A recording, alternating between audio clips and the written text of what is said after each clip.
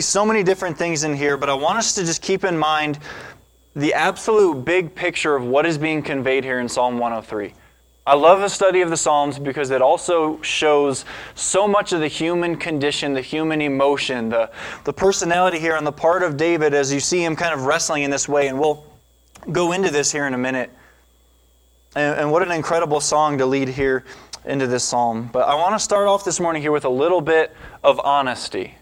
Okay? That's generally assumed, but we're just going to take a second and be very, very honest with each other. We often have to convince ourselves or talk ourselves into doing things that are good for us, don't we? Such as working out and exercise in some kind of way. We really have to talk ourselves into it, unless you're one of those really weird people who likes to run. Anybody here say, I love running? Just to run for no reason? Yeah, that you know what? I know you guys. That makes sense. Yeah. No, the idea of just running to run absolutely baffles me. Like, I'll run around for hours if there's a purpose behind it, especially if it's something sports related or just chasing kids or whatever, which I've noticed kids don't ever get tired, by the way. Like, if you're under 13 or under, you've never been tired a day in your life. It's impressive. But we have to talk ourselves into doing it. It's not a normal thing for people to just want to exercise all the time. It's not a normal thing for people to deny themselves the extra piece of cake at the senior luau, right? Right? I'm speaking because I was there, all right? It's hard to do. We have to talk ourselves into the fact of something good for us. Hey, you've had enough. Sit back a little bit. Don't do that. Like, abstain. You have to talk yourself into this. Same idea with setting a budget for your home, for your family, for whatever the situation may be as an organization. Setting a budget, you have to convince yourself. You have to talk yourself in to being disciplined in this way. Because isn't it so much easier to go, wow, this is on sale and I could really use that. Whatever it is, I don't even know, but it's on sale and I could use it. So often this is what happens. I mean, it's the idea of whenever we go shopping with our children. Benji we just took Benji school supplies shopping yesterday at Target. He wants everything, right? He sees it. He has no idea anything about money or how a lot of that works. You try to explain it to him. He doesn't really understand. But he just wants everything. And he even says, I don't know what it is, but I want this. Maddie is the exact same way. But you have to talk yourself into doing things that are good for us. Again, budgeting, that's a very good thing for us to do, to be wise and be good stewards of what we have. We have to convince ourselves to repeatedly be disciplined in that. Same thing with food, same thing with exercise. Whatever the situation is, we are not really good at naturally doing the things that are good for us.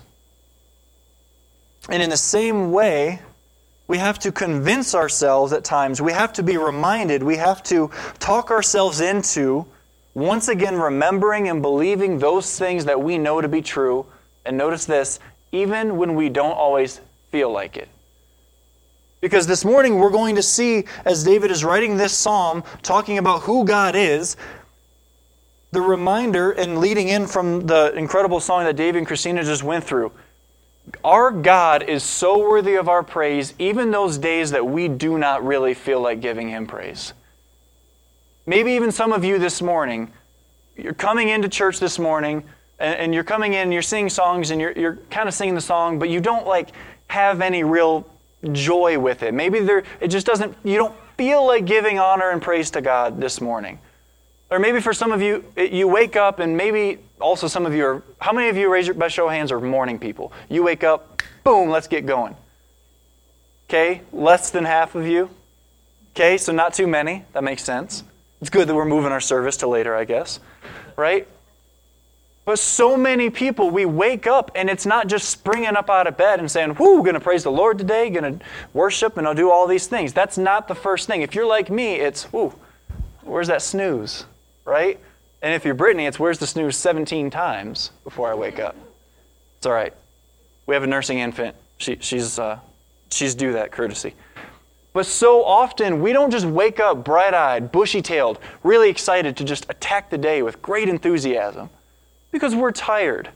And we say, we're not sanctified that morning until the coffee comes, right? Yeah, amens all around this area there. Thank you for the honesty, right? That's what we need. We don't just wake up and always feel like we want to just give all the glory in the world to God.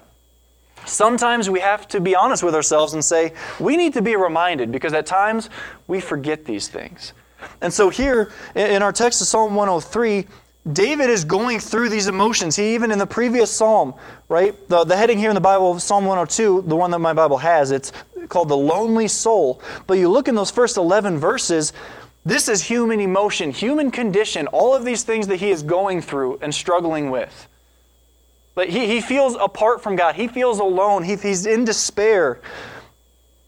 You see incredible imagery that he's saying in just even verses 3 and 4. For my days are consumed like smoke, and my bones are burned as an hearth. My heart is smitten and withered like grass, so that I forget to eat my bread. By reason of the voice of my groaning, my bones cleave to my skin. This is not a attaboy, go get him kind of thing that he's going through here. He is not incredibly overwhelmed with joy as he's writing this. But if you finish out through Psalm 102, read through all of Psalm 103, and then you start to see this continuation into 104, into 105. There is a progression because he is reminding himself of who God is. So the way that he is viewing these emotions, all of these things, is completely changing. But I think it's important, and even just for me of being honest, that every morning, it's not an incredibly easy thing to just wake up joyous about all the things that I do know to be true. We have to remind ourselves sometimes. Especially if you have younger children who are not behaving well in the morning. Especially if you're having car issues on your way to work or wherever it is that you're going to go. Fill in any circumstance that you may have. At times, it is very difficult to wake up, be aware and endure certain circumstances, and simply rejoice in all the things that we know are actually true. Because we get so focused on circumstance. And here, David is set on his circumstance. He's in a time where he is now encouraging his soul to get in line with his head of what he knows to be true. This is why he's writing in verse 1, "Bless the Lord, O my soul." This is essentially, wake up, soul. Wake up. Because right now, you're not really doing what you're supposed to be doing. This is him wanting to praise his Lord with his soul, but he's having to stir it up in himself first. And this isn't simply just this cold attitude of, I know I have to do this, so I'm going to do it because I'm supposed to. Like he's troubled by his condition, he's troubled by these things, and he knows, because of what he knows, that he needs to be praising his Lord and his God. So he says, "Bless the Lord, O my soul, and all that is within me. Bless his holy name." This is not just bless the Lord, O my soul, and all that's kind of around at a certain time, or these certain parts of me that want to praise God and compartmentalizing these things. This language of all is the complete and all-encompassing part of a person. Your whole being. And it's so important that we understand this because so often, in so many different circumstances, church, Bible study, scripture reading, prayer, all of these things are compartmentalized to what day of the week? Just to a Sunday. Where the only time that we have any regular communion with the Lord, whether it's through His Word or through prayer or any other circumstance, is simply on a Sunday. And this would logically follow out, well, how much in shape are you going to be if you only worked out one day a week? And the other 6 days, you're just filling yourself with cake and other delicious things. We made a cake last night, so that's why cake's in the forefront of my mind. I didn't have any, though. Yeah, right. Tested out the illustration the night before. But think about it. If you only worked out on Sundays, let's say Sunday, every single one of us here, we're big health enthusiasts, right? We want to be in the best shape we could ever be in. Because we want to be as fit as possible. We want to be as good as we could possibly be. So I'm going to work out on Sundays, and that's it. How's that going to work out? I'm seeing heads. I don't hear heads. Not too good. Thank you, Robin. Not very well. Unless we just have a lot of people here that don't know how exercise works, and we're like, might work. No, it's not going to work out well. You can't just exercise 1 day a week, have the other 6 days countering everything that it is that you've been doing on that one day. It is not going to go well. Here he's reminding himself, stirring up within him soul. This is his soul. This is sort of a self-talk of, okay, soul, get in line because you're not really at where you're supposed to be right now. He says, and all that is within me. This is not just this sort of passive, soul, if you would like to praise God, that would be awesome. This isn't if it's convenient on this day. This is all of his being is crying out, bless the Lord, O my soul. It is all of him. And what do we see in Romans 12? You're to present your body as a living sacrifice. That's your whole person. This is all of who you are. It is not just the part of you that's on a Sunday. It's not just the part of you that's public. It's not just the part of you fill in the blank. This is every single part of you presented for his purpose, being available for his service in any circumstance. And by the way, it's incredibly important that in this, as we offer ourselves to him completely and fully, all that is within us, that we are absolutely focused on being obedient in this. I think a lot of times we can get too down and say, well, I want to serve the Lord, but I don't know if I have any gifts. I don't know. God just hasn't really given me anything to use, which is an incredible slap in the face to say that God has given you absolutely nothing. Secondly, I don't care how good of a speaker, how good of a server, how good of a builder, whatever the case may be, in certain areas that you're gifted in, and if that's what you want to do, but if God calls you to be a janitor, you better be a janitor.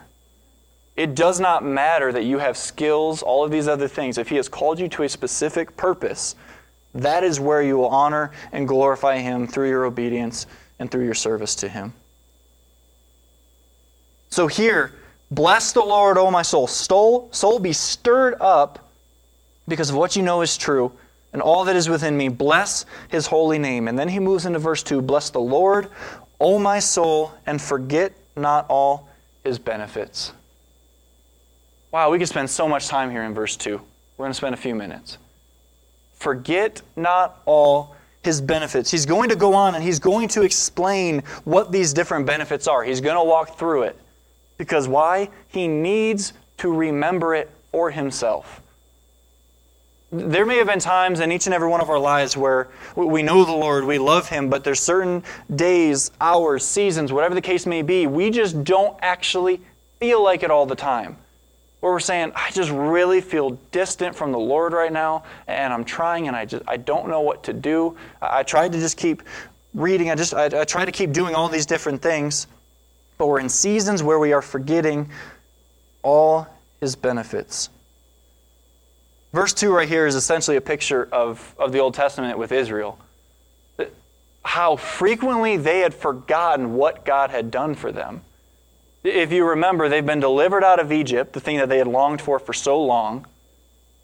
As they're being chased by Pharaoh and the armies, they come up to the sea. Oh, well, we're going to die here. Thanks for nothing, God. Thanks for nothing, Moses. Oh, wait, now that sea is moving. This is awkward.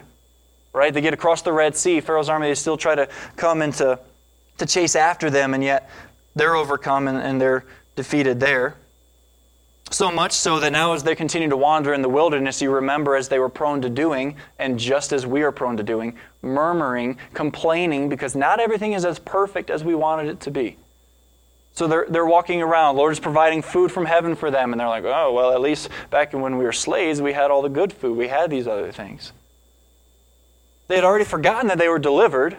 They had forgotten the way that the Lord preserved them and carried them through all these circumstances. And now here they are, arriving to the promised land. They're going in, they're looking around going, okay, this is the land that the Lord has promised for us to inhabit. Okay, yeah, you know, God, that land is really good. It's awesome. But I don't know if you know this. Those people in there are big. This kind of like a military fortress in here. These people are big, and I know that you promised it to us, but we're afraid. We don't really have any trust right now. As if some people that were big was more than what they had just been delivered from in Egypt, bigger than parting of the sea, bigger than Pharaoh and the armies, all of these things that had taken place. They had already forgotten each step of the way. Why? Because that's what we do as people, right? Like I mentioned it earlier, like we are really good at forgetting things, and not just the things that we want to. Things we want to forget, we often struggle to forget. But the things that we think we deserve or that are just, they're not important to us, pass away. And this is what he's reminding himself here. Do not forget all of his benefits. And is there any benefit in anything attached to anything other than Christ? To anything other than God? There is nothing. No benefits in anything else. Through the whole study of Colossians, we should at least be at that conclusion here. So why is it that we are to bless the Lord? Why is David writing this through inspiration of the Spirit? Why is it to bless the Lord? Is it just because we're supposed to? Why do we praise God? Just because we're supposed to do it? There is the aspect that, yes, we are to obey and to give Him praise, but my question this morning, do you delight in praising your Lord and your God? Do you truly delight in doing so? This should not be a cold, hard doctrine of, okay, I know from the beginning I'm supposed to praise God, so I'm just going to do it. It is such a delight to be able to offer up praises to the one who has made the entire world and all that we see, who has offered us redemption.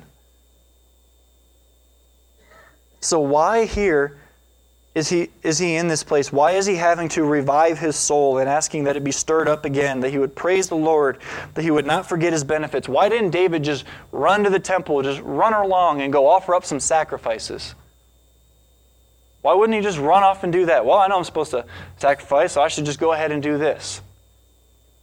I'm going to read two different verses here. We're going to read from another Psalm of David, Psalm 51. He makes it clear. Verses 10 through 12, he says, "Create in me a clean heart, O God, and renew a right spirit within me. Cast me not away from thy presence, and take not thy Holy Spirit from me." And in verse 12, "Restore unto me the joy of thy salvation, and uphold me with thy free spirit." Here for David, and as all of Scripture is showing, it is not just sacrifice for the purpose of sacrifice. It is to be done with the clean heart and understanding the joy of salvation, all of these things. Isaiah is quoted here by Jesus in Mark chapter 7, verses 5 through 8.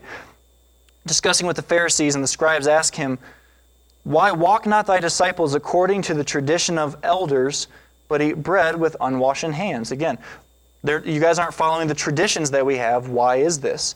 And Jesus answered and said unto them, "Well hath Esaias prophesied of you hypocrites, as it is written, This people honoreth me with their lips, but their heart is far from me. Howbeit in vain do they worship me, teaching for doctrines the commandments of men. For laying aside the commandment of God, ye hold the tradition of men, as the washing of pots and cups, and many other such like things ye do." Jesus makes it very, very clear in this conversation with him when he said, "Why aren't you guys washing your hands? Why aren't you following all these ceremonial things?" And he says, well, I'm going to go back to the Old Testament scriptures here. Just like Isaiah said, they praise me with their lips, but their heart is far from me. He has no desire for ritual and ceremony for the sake of ritual and ceremony. There's so much of Scripture, Old and New Testament, testifies to this, which is why David here is not focusing on, okay, my soul I'm not stirred up. I don't really want to praise God. I know what I can do. I'm going to go offer sacrifice, and that's going to make me right with God, and my heart is going to be stirred up. No. Absolutely not. What does he do instead? He reminds himself who God is, what he's done, and he doesn't forget his benefits. Here in verse 3, he starts the list. We're going to read verses 3 through 5. "Who forgiveth all thine iniquities, who healeth all thy diseases, who redeemeth life from destruction, who crowneth thee with loving kindness and tender mercies, who satisfieth thy mouth with good things, so that thy youth is renewed like the eagles." Here, do you see what he's doing? He's saying, "Bless the Lord, O my soul," and it's not quite there, so now I'm going to remember what God has done. Who God is, because guess what? This life is not all it's supposed to be. It's not nearly as good as what people try to sell us on all the time. Bad things happen. We struggle. There's sin, there's death, there's all of these things here. And he's down. He's going through these human emotions. He's struggling in a very real sense, ways that all of us have been in. Regardless of the situation, we look at circumstances that aren't the way that we would want them to be, and we say, God, this is not okay. I don't know how to deal with this. And he's wrestling with these emotions, but he knows to praise God for who he is, and then he reminds himself of it. How important is it that we remind ourselves who God is? These things, again, if Israel had already forgotten these extraordinary things that had just happened behind them, why would we think that we're going to constantly be in remembrance of these things? It is absolutely critical each and every day we remind ourselves of the gospel, the joy of the salvation that we have received, all that God has done and all that he is. So here, verse 3, he forgives all thine iniquities. Praise God for that. He forgives them. How? In a small sense? In a temporary sense? Is it incomplete? Is the forgiveness of sins kind of a sort of, kind of, maybe proposition? Or is it complete and total?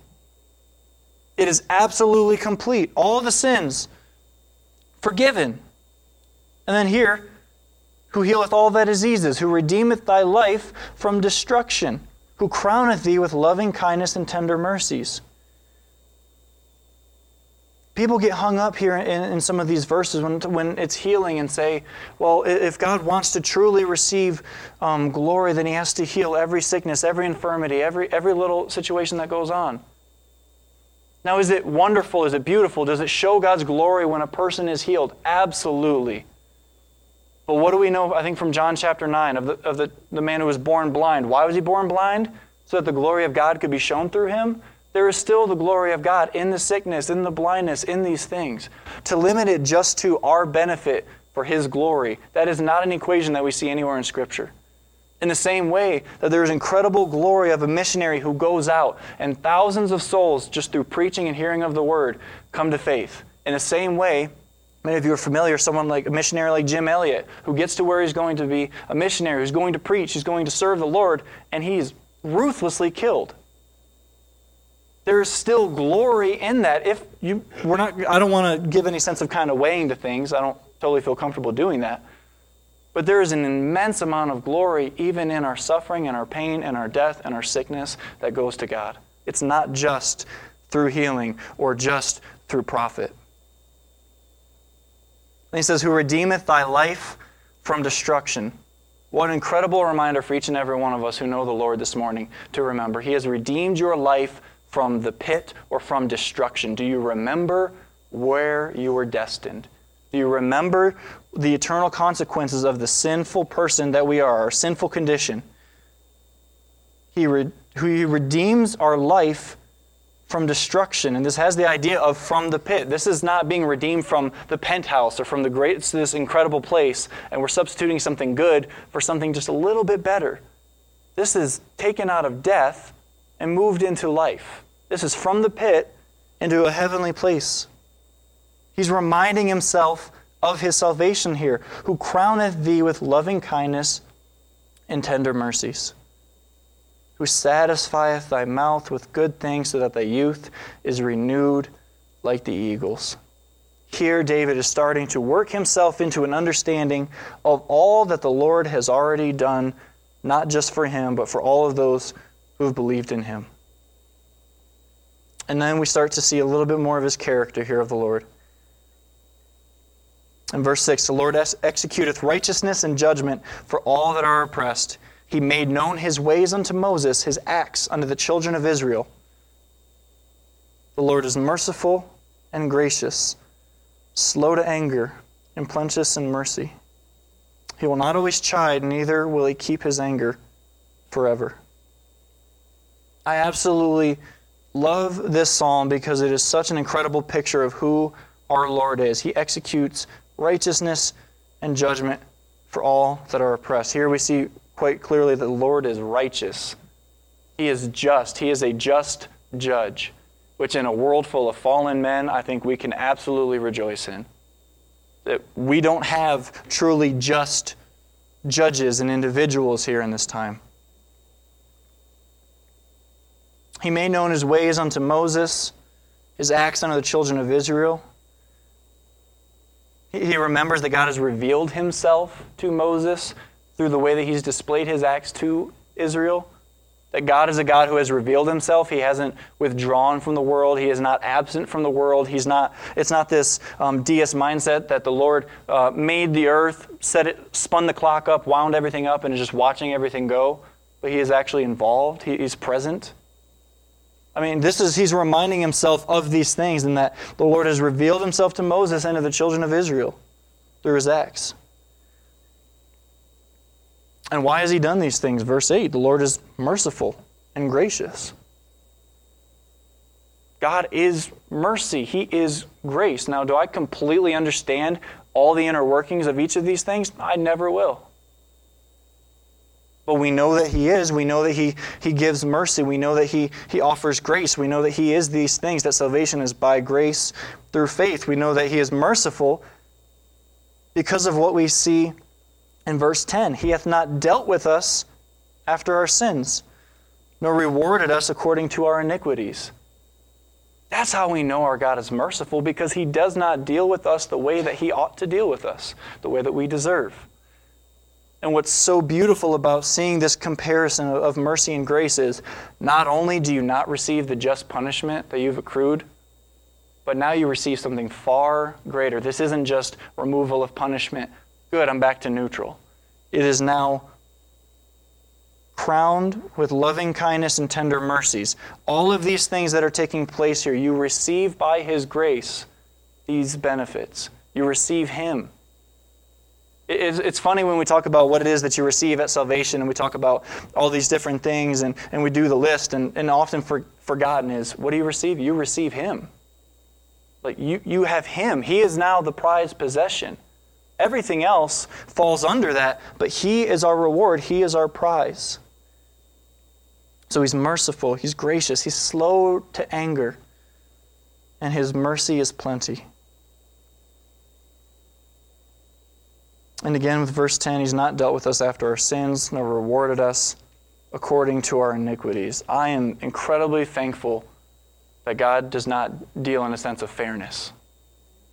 Man, fairness would be absolutely horrible for us. And I don't think we always remember that. And I'm thankful that he does not deal with us after our sins and rewarding us according to this. How incredibly large that punishment would be. How frequent these punishments would be. But because of his mercy and because of his grace, because of what we saw in verse 3, who forgives all thine iniquities. This is David, a person who knows the Lord, saying, I know that my sins have been forgiven, and the Lord does not deal with me as though I am a sinner, but being crowned with the loving kindness and tender mercies and the execution of his righteousness, he understands that he has been forgiven of these things. Well, now, but to what extent? And he's going to enter into this here in verse 11 and 12. For as the heaven is high above the earth, so great is his mercy toward them that fear him. As far as the east is from the west, so hath he removed our transgressions from us. Here David is absolutely illustrating the greatness of our salvation, the greatness of our God and his mercy and his love. What is higher than the heavens? Many years ago, a couple hundred years ago, it would have been, well, if we could ever get above the clouds, we'll be in the heavens. How many of you have ever been on a plane above the clouds? Is it heaven up there? No. One, because you're in a plane. No one wants to be in a plane. It's horrible. It's small. There's never leg room in there. Right, Don? Thank you. Right, get some amens there. You guys, small people, right? This understanding of, wow, we've never been above the clouds. Heaven must be up there. You get above the clouds and you go, wow, still a whole lot more, and I have no clue what it is. And now with all the telescopes, all the things that we can see into space, have we seen heaven yet? No. You're not going to. Far as the heaven is high above the earth, so great is his mercy toward them that fear him. He's simply saying it's greater than you can ever imagine. This is the greatest illustration that he could ever give. And this isn't a hyperbole of any sort. This isn't exaggeration. This is quite simply, it's so great. It's infinitely great, his love and his mercy. And then in verse 12, we have this vertical relationship here. As far as the east is from the west, so far hath he removed our transgressions from us. How far away is the east from the west? Infinitely far away. You don't ever just arrive at east and you're done. Or, hey, I've arrived at west. This is infinitely far away. These things have been infinitely removed. This is not as if they've simply been placed in a jar where, okay, I know that you've been redeemed by the blood of my Son and that you've received salvation, but I'm going to take your sins, I'm going to put them just over here, and then when you're acting up again, I'm going to show you the jar of your sins. Now, you're forgiven of it, but I just want to remind you of those things. I want you to remember that at any time, if I wanted to, it's completely removed. And this is where we have to be so careful in our language and our understanding when we're talking about how much have we been forgiven of. Is it just of some of our sins? Is it just the pre-salvation sins? Is it as long as there's none that come in the future? Those have been completely and totally forgiven by the blood of His cross for those who are in Christ. This is not going to be he was forgiven, but then he messed up again. Now we got to redo everything all over again, as if Christ has to then die once again. Did it once, for all time, perfect sacrifice. It's over. It's done. Complete. Then he continues to go on again, the character of God, using this image here of a father. Like as a father pitieth his children, or has compassion on his children, so the Lord has compassion or pitieth them that fear Him. This fear is this understanding of awe, of reverence, of submission. But yet also, those that do not have a fear of the Lord have great reason to be afraid, have great reason to be troubled, to be very uncomfortable because of what we know to be true. Again, He is a just judge and therefore cannot allow unforgiven sin to just simply be passed away. It has to be judged. There's going to be punishment for this. But as a father has compassion on his child, this is the understanding that many of you, if you were helping a child for the first time, learning how to ride a bike, and they're riding the bike, and you get that courage in that one moment to let go, which as a parent is really hard to do for me. Some of you are like, yeah, just get out there, rolling them downhill. But now imagine the child, they do good for a couple seconds, like 2 seconds, because the balance you've pushed them out on is carrying them, and then all of a sudden they're actually on their own. What happens? First time, boom, they're down. How many of you in that situation, I'm not going to say laughed because I get it. I chuckle, it's a little funny, but would just sit there and say, come on, kid, get up. And you're yelling at the kid, and because they've made what seems to be an error or this mistake, that you're just going to sit there and yell at them and ridicule and judge them. No, you're going to go over there, you're going to help them up. Right? That's the image here of the compassion, and we see constantly in the Gospels of Christ having compassion upon people. And I absolutely love these next couple verses, which I think I've said about all of them, but there you go. For He knoweth our frame, He remembereth that we are dust. As for man, his days are as grass, as a flower of the field, so he flourisheth. For the wind passeth over it, and it is gone, and the place thereof shall know it no more.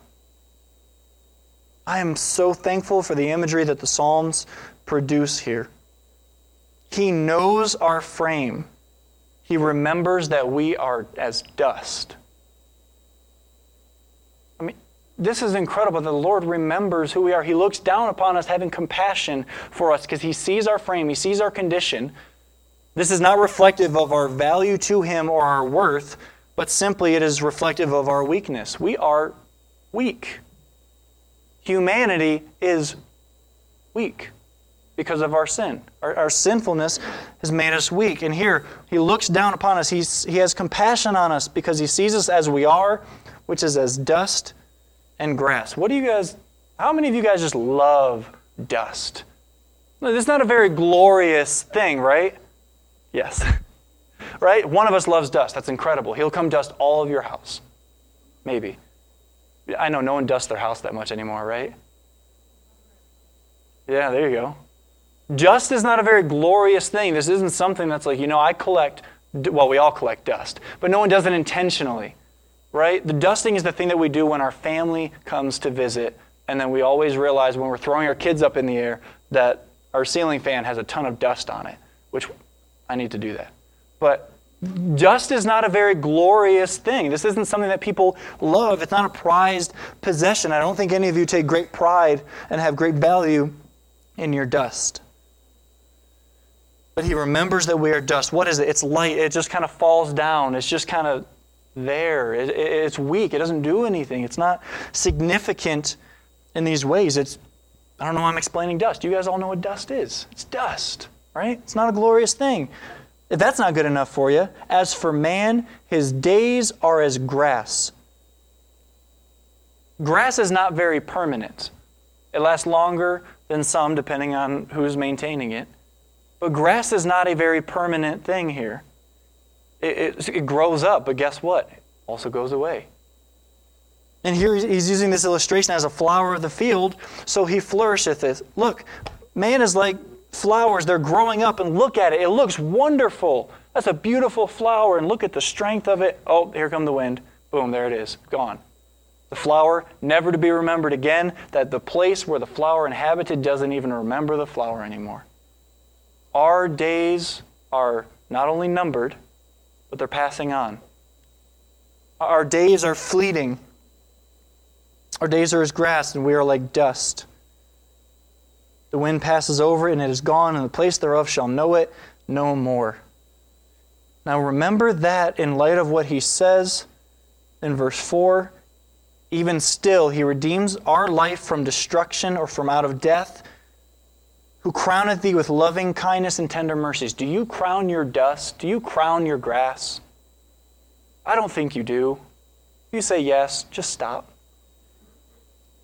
But this is what it is that he's saying. He's reminding himself, I am dust, I am grass, this is what man is, but even still, this is what the Lord has done for dust and grass like us who love him and who fear him.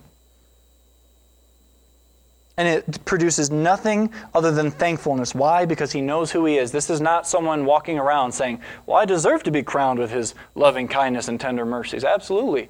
Why wouldn't he want to crown me? This is understanding, wow, I'm that dust that nobody likes, no one wants. I'm weak. It just kind of floats around.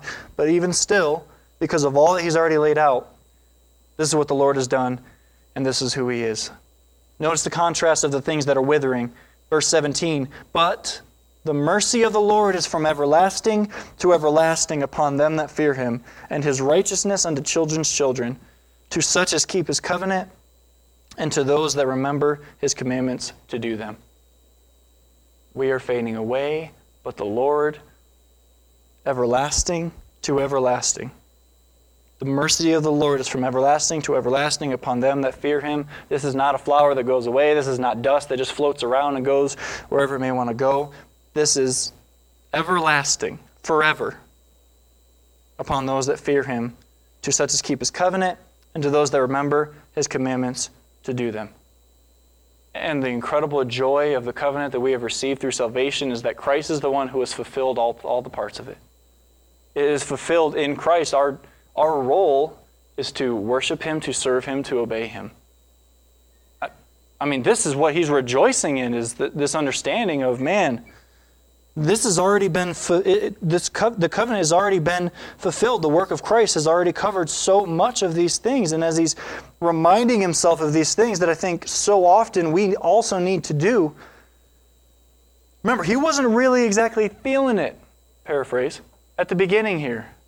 He was trying to stir himself up and to remember it. So how does he do this? How does he change? How does he once again remember all of these things? He goes back and recounts what God has done and who he is. And this is now promoting a spirit of worship among him to where he now realizes who the Lord is. And when you've seen who the Lord is, it is so difficult to simply turn away if you love him. Verse 19, the Lord hath prepared his throne in the heavens, and his kingdom rules over all. Incredible picture here of the dominion that the Lord has. God is completely and totally sovereign over everything. Why? Because he's on his throne in the heavens.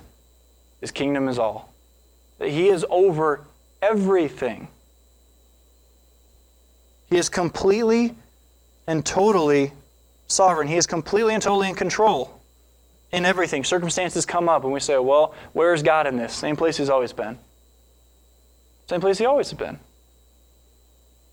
When we wonder, why do I feel so distant from God? Has God withdrawn from me? The believer who says, I feel like I'm not close to God anymore. I feel detached in this way. Do you think that God has truly moved away from you? Has He moved away from His people? Has God changed who He is? Or are we the one who is in error? I don't know, some people can get caught up on the sovereignty of God and say, well, what about in this? What about in this? What about in this? My answer to that is yes. But also, the only times we have an issue with sovereignty is if we don't really trust or like the person who has the sovereignty, right? Why would we struggle with the sovereignty of God? We know who His character is. We know all that He is, all that He's promised to be. Why would we ever want anything else? Who is more trustworthy to be sovereign in all things than God? I don't want it to be me. I don't want it to be any one of you. No offense. We only struggle with sovereignty if we don't trust the person. This is why in governments we don't like one person being completely and totally in control of each and everything. The old adage, absolute power corrupts absolutely, right? Completely true. It's a very biblical concept. We don't like it because we know, I don't think I can trust that guy because he's a guy.